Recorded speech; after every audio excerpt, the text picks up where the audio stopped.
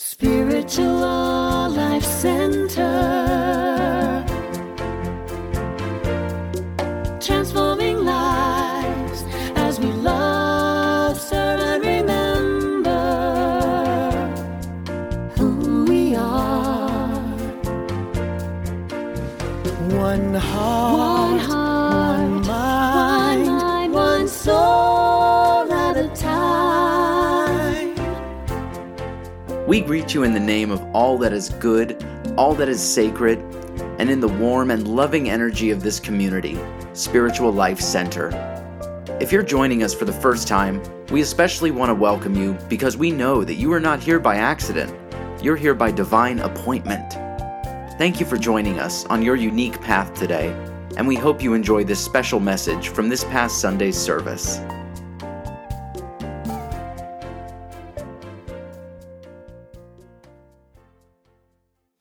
Hang on to the world as it spins around. It's going to spin around. You got to hang on. Just don't let that spin get you down.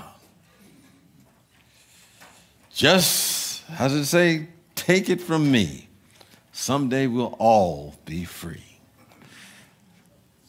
Well, welcome to our Spiritual Life Center experience for this July 4th, Sunday. And I was mentioning earlier, of all the years I've been doing ministry, I can't remember July 4th actually falling on a Sunday. It may have, but, I don't remember if it did. And thus, in case you didn't know, it was July the 4th.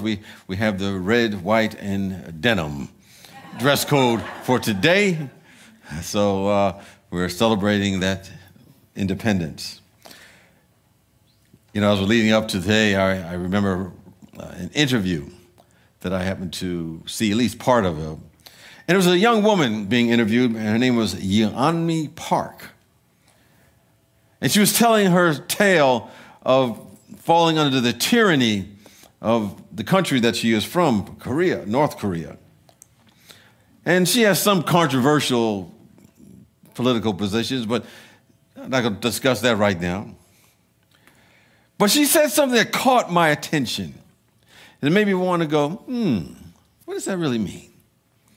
She said she grew up, where there was no equivalent word for revolution. There was no concept or context for her or any of the people there to grasp what freedom was in relation to revolution. And if anybody kind of got out of a line, they would be gone. They didn't have any internet. They don't have any independent news. And apparently, she said they were trapped in a paradigm in which the leadership of the society told her and the people what to do and what to think. Nevertheless, this young woman and her family was able to leave the country, escape the country. I think they eventually went to China, then the United States. So let me know that despite living in a society in which there was no concept to understand what freedom was, at least it wasn't talked about, there must have been some sort of divine discontent that led them to want to be free and to break away from that society. There was a yearning within them to move beyond something that existed that did not represent the oppressive environment that she grew up in. It may even be innate within us. I mentioned earlier that, I've always kind of staying on the up and up on what's happening in the latest social media trends, and I'm probably behind in this because my son was introducing me to another social media phenomenon called TikTok. And I tell you, that is, when I want some comic relief, they have all kinds of stuff. There are people from all over the world doing all kinds of little skits in about a minute or so. Some of them, people just want to be seen, but some of them are absolutely hilarious. And there was a series of skits about little babies escaping from their cribs. They were just kind of like, because the parents would have, all kinds of barriers to stop them from, either maybe a gate in front of a stairwell or at the top so they wouldn't either go up or fall down. And they would show a baby going underneath it and climbing over it and unbuckling it. It's supposed to be baby-proof, but they figure out a way to get around it. Another baby was unbuckling a safety belt in the back of the car. And then there was one baby that had really had like a Mission Impossible kind of experience, because they couldn't understand that in the morning, the baby would just be up walking around the house. And apparently what she would do, she would get all of her blankets and she would ball them up and she would throw them on the ground and make like a launching pad for them, a falling pad. And she would climb over the railing and just fall off right onto the pads as if she was a World Wrestling Federation wrestler, you know. And then she would get up and walk around and didn't know where she was going, but she just knew she had to get out of that crib. So there must be something innate within them. But there's a freedom that's probably more potent, more powerful, more crucial than our physical freedom, as important as that is. And that freedom originates from within us. There's a French poet and writer, Antoine de Saint-Exupéry. I think it's pronounced something like that. Close enough. And he said that I know but one freedom, and that is the freedom of the mind. And it reminded me of a young boy who was a juvenile at the time when he was jailed and sentenced for 15 years. Unjustly, he kind of got caught up and he didn't have really great representation. And he knew that, within any day now, somebody was going to come and unlock the jail cell and let him out, and it never happened. And for the first 3 years, he was expecting to get out, and it never happened. Because he was expecting somebody to come along and say, this is a mistake, you're free to go. But during those first 3 years, when that never happened, he was resentful, he was angry, he was upset, he was very disruptive of what was going around him, and he was disciplined a lot. And then when he reached that third year, something within him clicked. He decided to look in the mirror. And he decided that he was going to eliminate anything within his soul that created the conditions for him to end up where he was. He decided to release all within his consciousness that would bring forth any kind of manifestation in his life such as this. And so after those 3 years, for the next 12 years of his sentence or whatever time he had left, he worked on himself. He would not allow his past experience to come in the present moment. He constantly checked himself, so he became free while he was in prison. And he became aware of the great power that was within him. His talents began to flourish. He started focusing on writing poetry. And he said that words can make me feel freedom. So for those 12 years, although his body was incarcerated, he said he was a free man. And when he walked out of the prison, he had a Buddha smile on his face. And he was wondering why everyone outside of the jail still seemed like they were in prison. They were so concerned about the nicks on their cars and people rushing in front of them in traffic and telling them they're number one, and people stepping on flowers to get to the meditation experience, and wondering why all the people outside of the walls of the prison were acting as if they were in jail. Many individuals may be outside the walls of an incarcerated place, but they're still in bondage. Because most people are reactors, dreaming that they're free. Most people are reliving or living from their past experience, their past hurt, their past shame, their past denials. They're living from their history. And they're bringing that history into the present moment and reacting to things of the world, thinking and believing that they're actually free. But they're merely reacting to circumstance. They're reacting to something in their past and not letting it go. We're talking about mastering freedom. And mastering freedom is something else. Mastering freedom it really comes from the realization that this presence that we call God, but is known by so many names, is at our center. It's never been hurt, harmed, or endangered in any way, cannot be moved. And allowing that to be the activity of our awareness. So regardless of what's happening in the external world, there's an immediate and prolonged response that enhances life. There's an immediate and prolonged response that is beautifying, it's healing, it's uplifting. There's a response that is dynamic. And of course, it takes inner strength to be free on that level. It takes inner strength not to react and not go to what is popular or faddish or allowing advertisers to convince us to buy things that we do not need. You know, I was away last week, and I was in Florida meeting with my sister and brother, and they're from different parts of the country because we went to our stepmom's house because she's in an assisted living facility now. And we went to the house in order to, to prep it for sale, to prep it for rent. And, I figured, she's kind of a small house. It's not no big deal, but I forgot that she'd been accumulating stuff for like 50 years. And there's a lot of stuff in that little place. And the interesting thing about it, we went through the stuff, I used to tease her about this. She had stuff that was brand new, had never been opened, even had the tags still on them. So clearly she was buying stuff she did not need. And if she were willing to admit it, she was probably living, at least on an unconscious level, in a reality shaped by someone else. And was not really making a free choice, but somehow subliminally responding or reacting to what others thought was important for her to have. To freely choose, we have to be aware. Because without awareness, there's really no choice.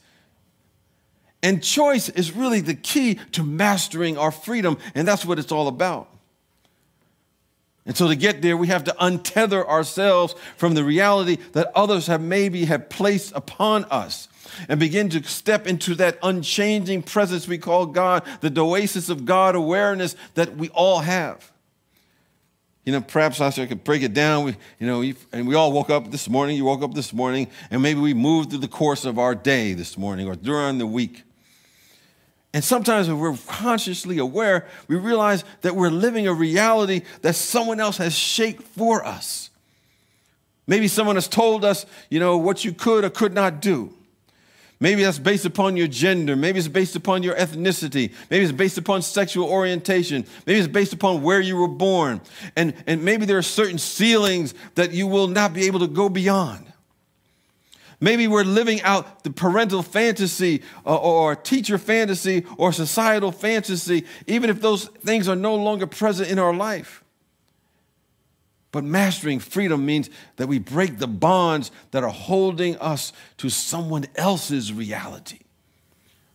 And to set ourselves free so that the Spirit of the living God that is who and what we really are can express itself through us.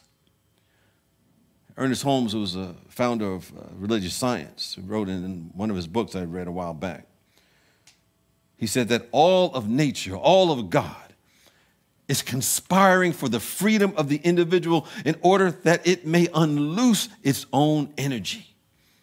That all of nature, that all of the universe is conspiring for our freedom. That it may unloose its own energy and we can find a place for it to be expressed through us.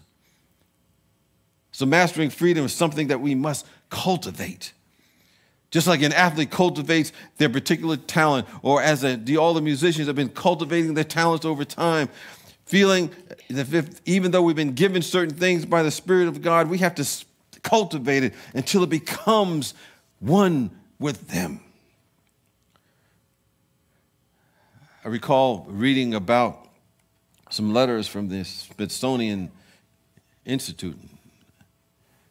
And the letters were from an enslaved woman.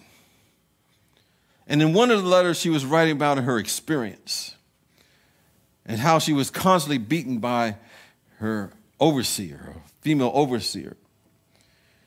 And in this particular letter that she wrote, she was talking about rather than recoil or react to the assaults that she was feeling and experiencing, she decided to stand her ground, and she just stood there and just looked into the eyes of that person. She looked as almost beyond the eyes of the person and looked and saw the soul of that individual. And something happened. Because from that moment on, that woman, that overseer, never did anything like that to her again. there was a transformation in the relationship. And that enslaved woman had a transcendent experience of the presence of God within her. She touched that eternity that was within her own being and responded from that level of freedom. And therefore, there was no malice. There was no hatred. There was no anything like that, no reaction. She simply looked within the eyes of that person and something happened to change the nature of their relationship.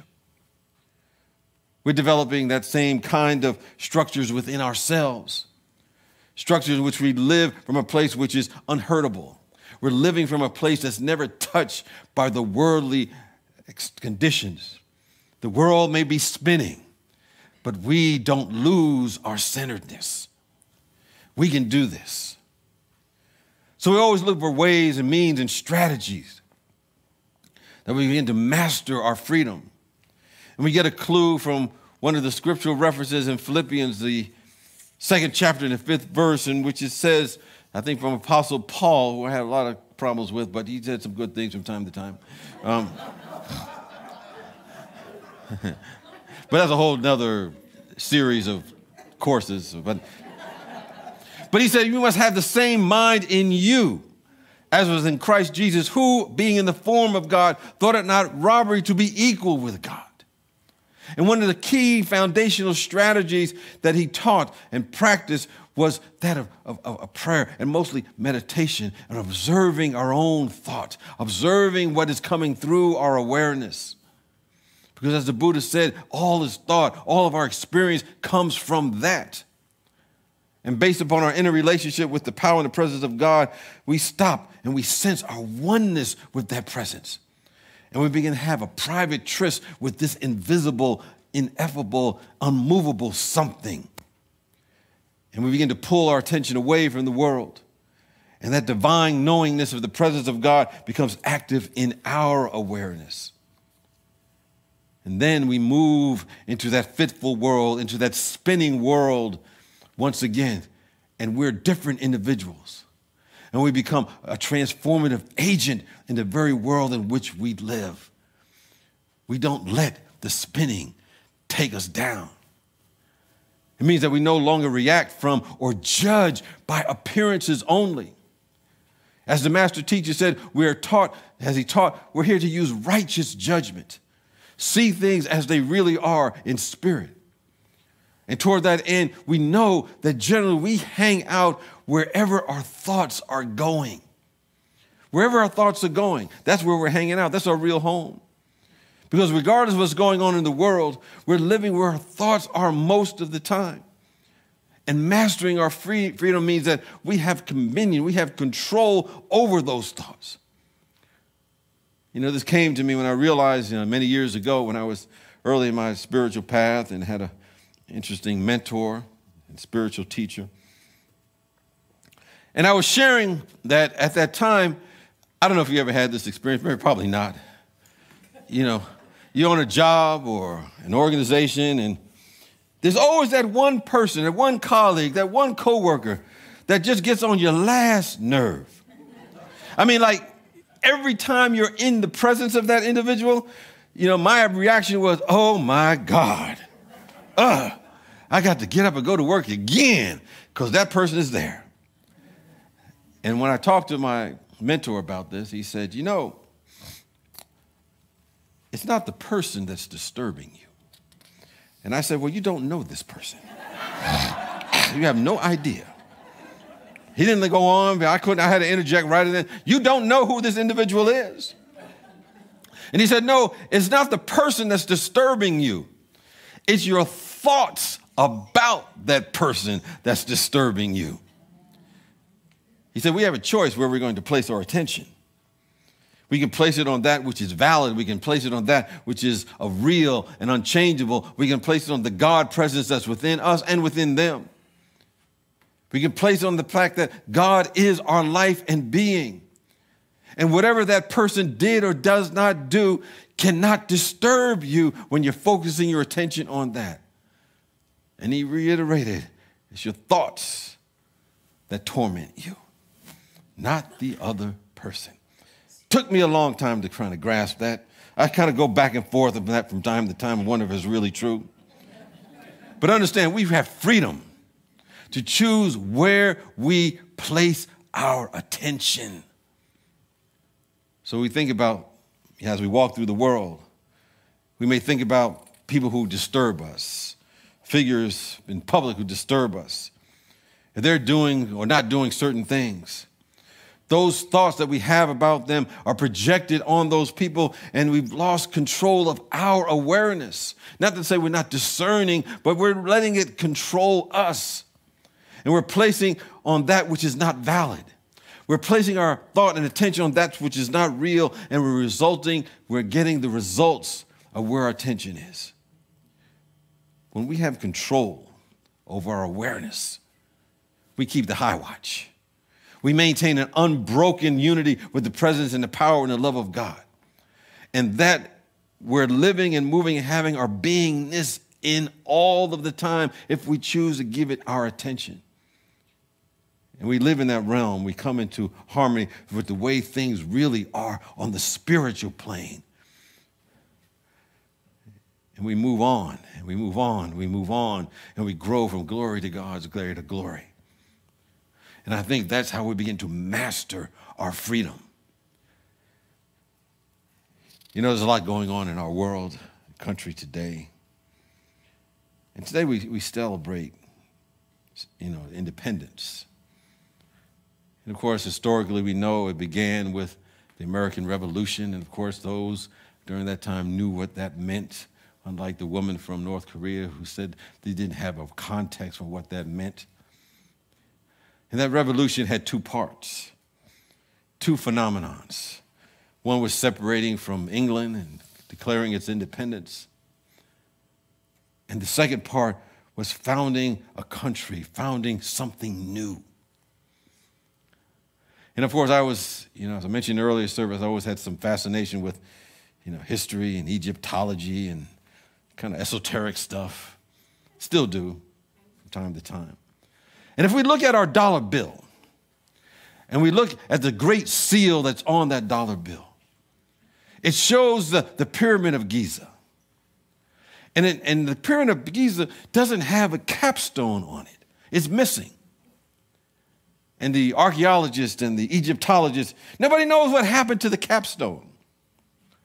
But legend tells us there was a golden capstone originally that was painted in blue.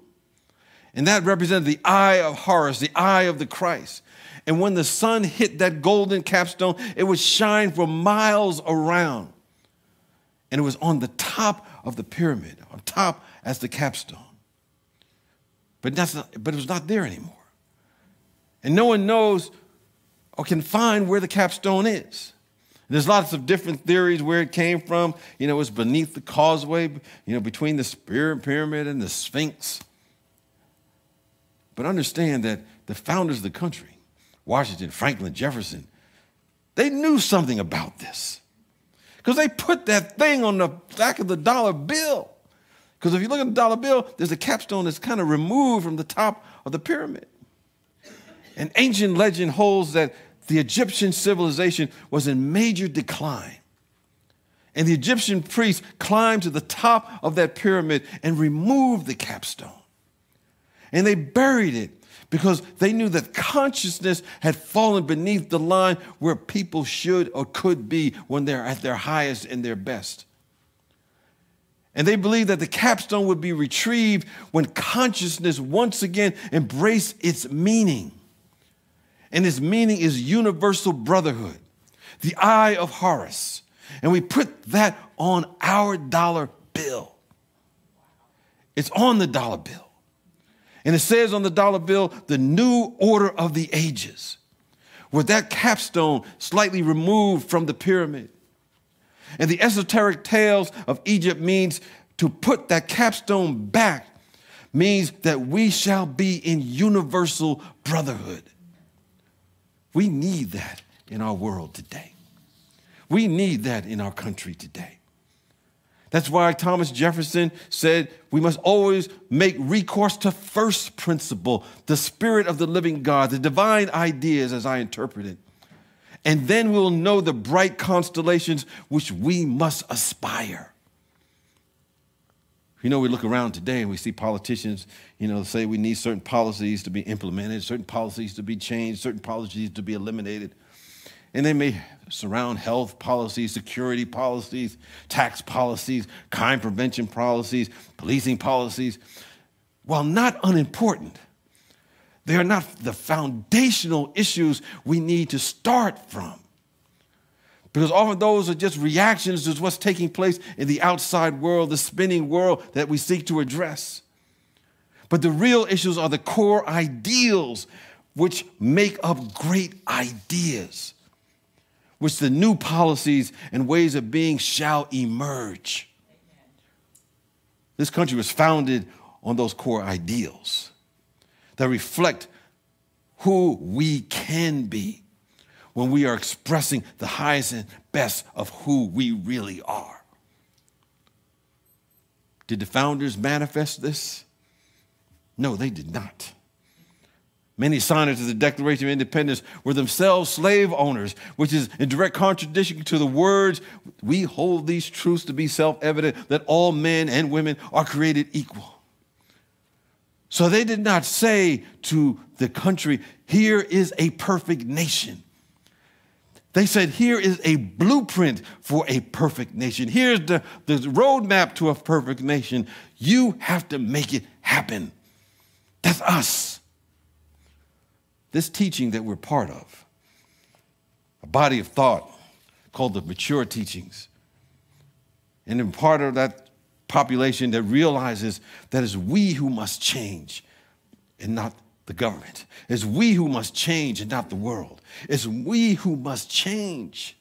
And as we weave ourselves into the fabric of the world, being in the world, but not of it, then our communities, our country, and our planet begins to be transformed. When we become willing to be that change, which is a choice. It's a choice, mind you. And we begin to grow and evolve to our greatest glory. We're becoming agents of transformation on the very planet and the very country in which we live. Because as we change, as we grow, as we expand, as we identify our true nature and being and activate that, we become the leaders, we become the vanguards of the very society in which we are living. Once we make the change, the politicians will follow. They'll say it's their idea. But the choice is always ours. As it states on the money, in God we trust. For it is in this God presence where the true power is. It is where the truth is. And we know it's the truth that liberates us and sets us free. As we make that choice and we trust in this God presence, we become the masters of our freedom. So it is, so we let it be. Peace and blessings to you.